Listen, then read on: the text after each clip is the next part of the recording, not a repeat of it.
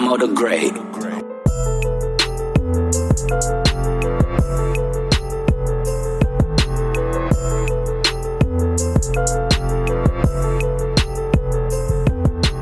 You know, talking music is part of the things that I do on here. So, one of my favorite albums as a youngin', The War Report by CNN, Capone-N-Noreaga. We coming up on the 25th anniversary, that album right there. And I saw they did a Drink Champ show about it. They had a lot of people that was involved with the album on there. It's Capone-N-Noreaga, but it's really Capone-N-Noreaga and Tragedy Khatafi, the Foul Mati, you know what I'm saying? That was one of the most, impactful albums that I heard as a youngin'.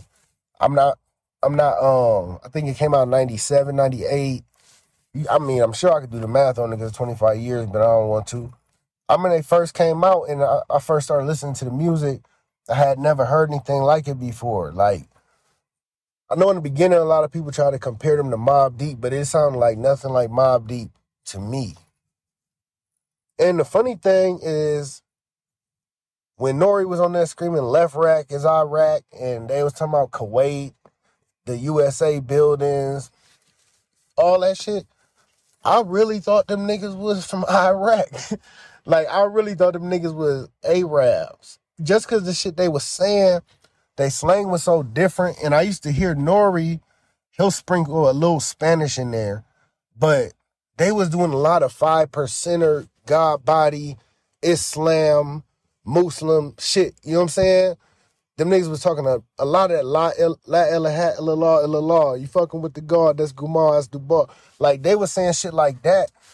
Then I hear a nigga say Saddam Hussein, president of what I claim. And I was like, yo, the Arab niggas out here getting it, you know.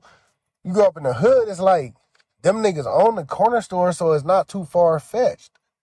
And that shit's hilarious to me thinking back on it now, but back then it really was something I thought, and I got to shout out my homeboy DJ Flacco, man, Northeast Ohio, one of the best. Went to high school with Flacco, and he was always up on music quick, so I had hollered at him one day before school, like, yo, you heard that Capone-N-Noreaga shit? He like, yeah, I fuck with it. So I'm like, man, I said, even the Arabs are doing it, man. He's like, man, they not Arabs, they from New York, they from Queens. I'm like, what are you talking about? He like, yeah, Left Rack City, that's Iraq. So he broke the whole shit down to me. Shout out to Flacco for that, man. But once I started getting into the actual songs, what really made me like these niggas was just how awkward it was. Cause I can remember it was a verse on one song. I can't think of what the song was, but the nigga said, I lay back, cognac, and I don't even drink like that. I sell crack.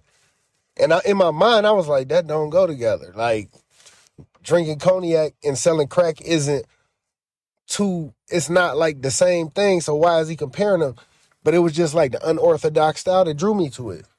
And then me being such a big Tupac fan at that age, you know, I really damn near thought I was thug life. Like, I used to be like, fuck Biggie and all that. Like, I ain't mess with no one Pac didn't mess with. I really took that shit to heart. And when I start seeing him dissing, you know, he's dissing all these dudes from New York and whatever, and no one was saying nothing back, I was like, that's what I'm talking about, these niggas weak. And then CNN put out LALA, which was on that album, and they wasn't really dissing, but they responded. And one of them said they actually said Tupac's name on that album. It was like something claimed Bishop and Juice, bloodied up your goose, now who screamed for truth? Like, he said that shit. And I was like, man, they going against the nigga I fuck with, but I respect it because other niggas was afraid to say something back to Pac. So I always liked them niggas for that.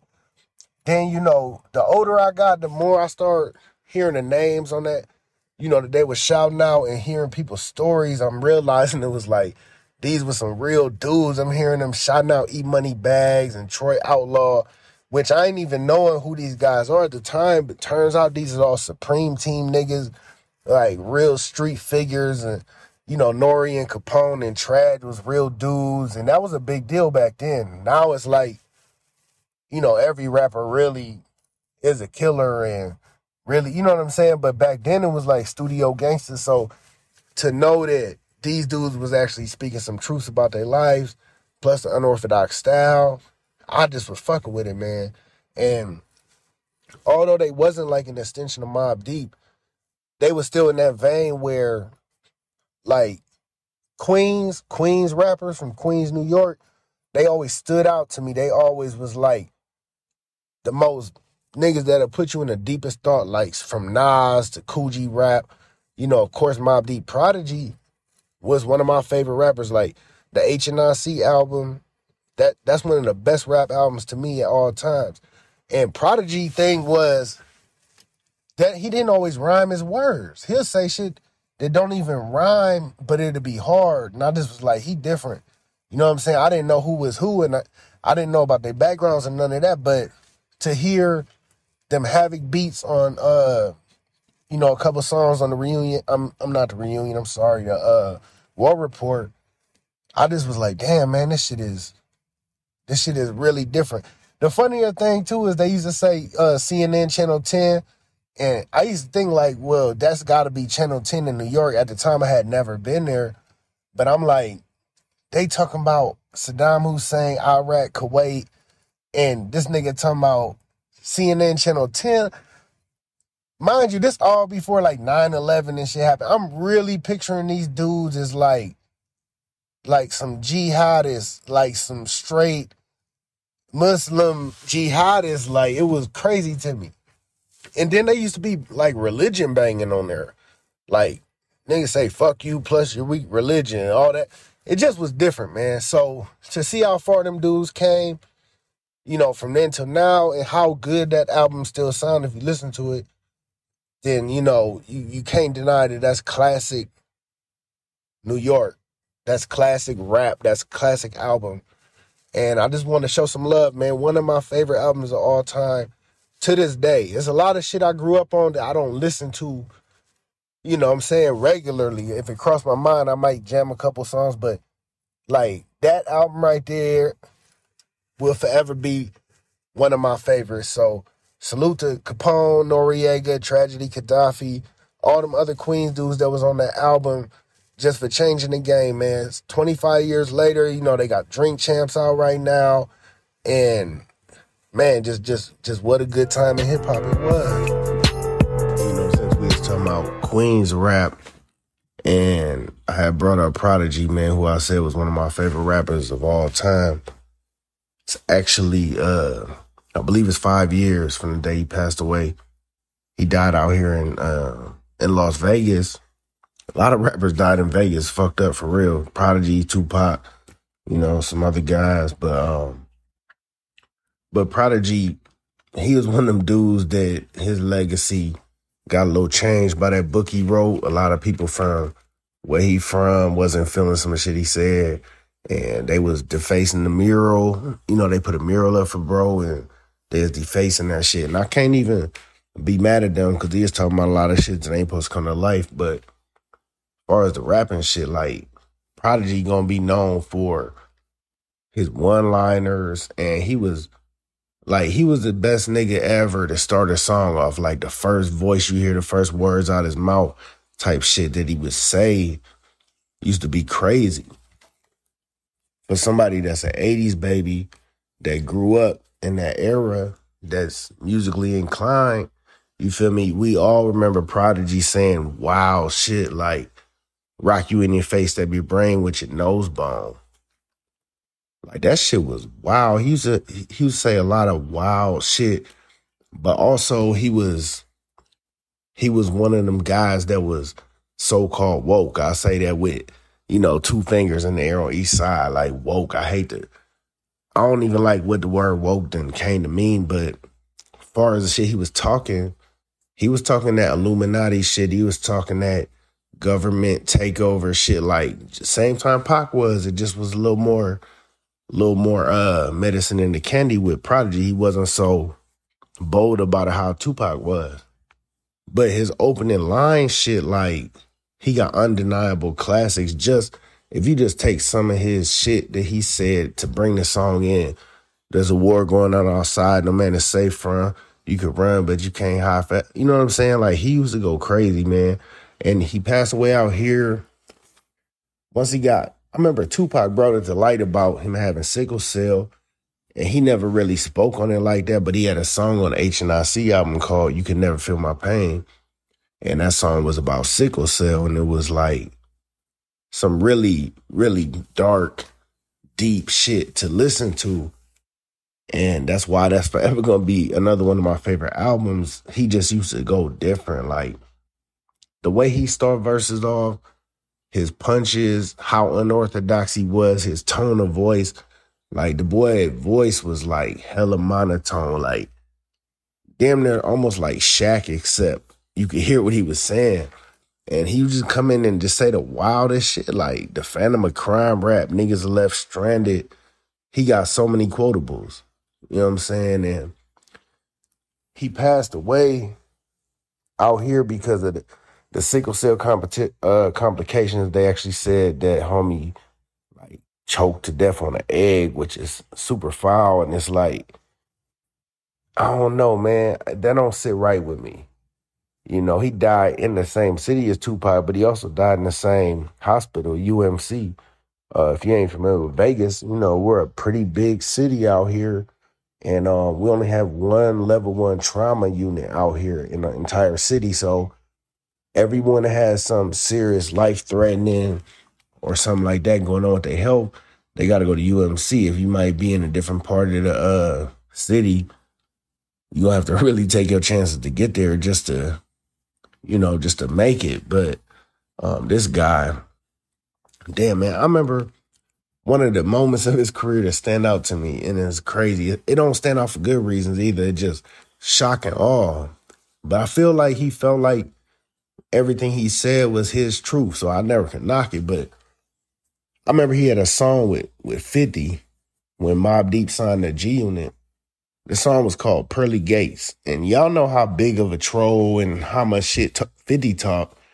This nigga said some shit on that song that 50 was like, nah, we can't do that. Like, this nigga really was on some other shit. Like, his verse was like he wanted to fight God for giving him sickle cell. He's like calling God bitch ass niggas and all kind of shit. You know what I'm saying? But that's his struggle. That's his thing. And you know, I was a big fan. I still listen to his music regularly too. Prodigy was different, man. So rest in peace to Prodigy, Albert Johnson, Long Island born, Queensbridge. He forever associated with Queensbridge, even if some of the Queensbridge dudes don't want his name around there. He's one of the best. One of the best, man. Tiny little small dude with a big voice. And you know, I appreciate, you know, the music that he put out there and shit, man. So rest in peace to Bandana P. You know what I'm saying? Prodigy. Mobb Deep. Infamous. Okay? Yeah, want to wish everybody out there a happy Father's Day. Special Father's Day edition of the show. I tell you, I had once again a really good Father's Day. My kids, they be looking out for me, man. My daughter took me to get a pedicure, try to get my dogs together, you know what I'm saying? Then we had the little Korean barbecue, you know, where you cook it yourself in front of you, all you can eat. Shit was super fire. So, you know, all the active fathers out there, man, I hope that y'all had a great Father's Day as well. Stepdaddies, father-in-laws, you know what I'm saying, uncles that, you know what I'm saying, played that part. No women though, man. I'm not giving y'all Father's Day. I know y'all pull up every Father's Day and try to steal that shit for yourself like the Grinch who stole Christmas. But you ain't getting it from me. And I don't give a damn if your little son said some, Mommy, you happy Father's Day to you too, because you play both roles. Man, nigga ain't say that shit on his own. He been hearing y'all say that. Like, just be super mom.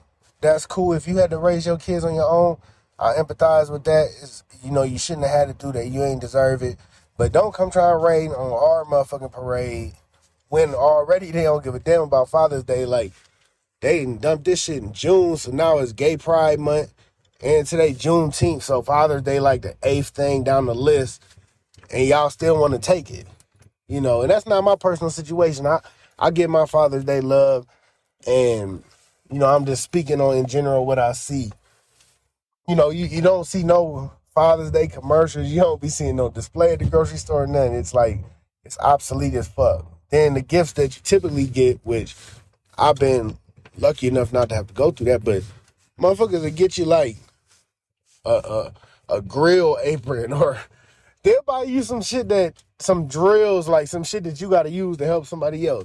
But that's cool. We appreciate all the love that we get, man. It's just with me, like, save the hate for another day. If you mad at your baby daddy, then say that shit on the next day or something. And then if you want to be 100% real, don't try to take too much credit if you ain't really done this shit by yourself, because a lot of y'all, yo, mamas might be your kid's daddy for real. They the ones really take care of them while you out there kicking it.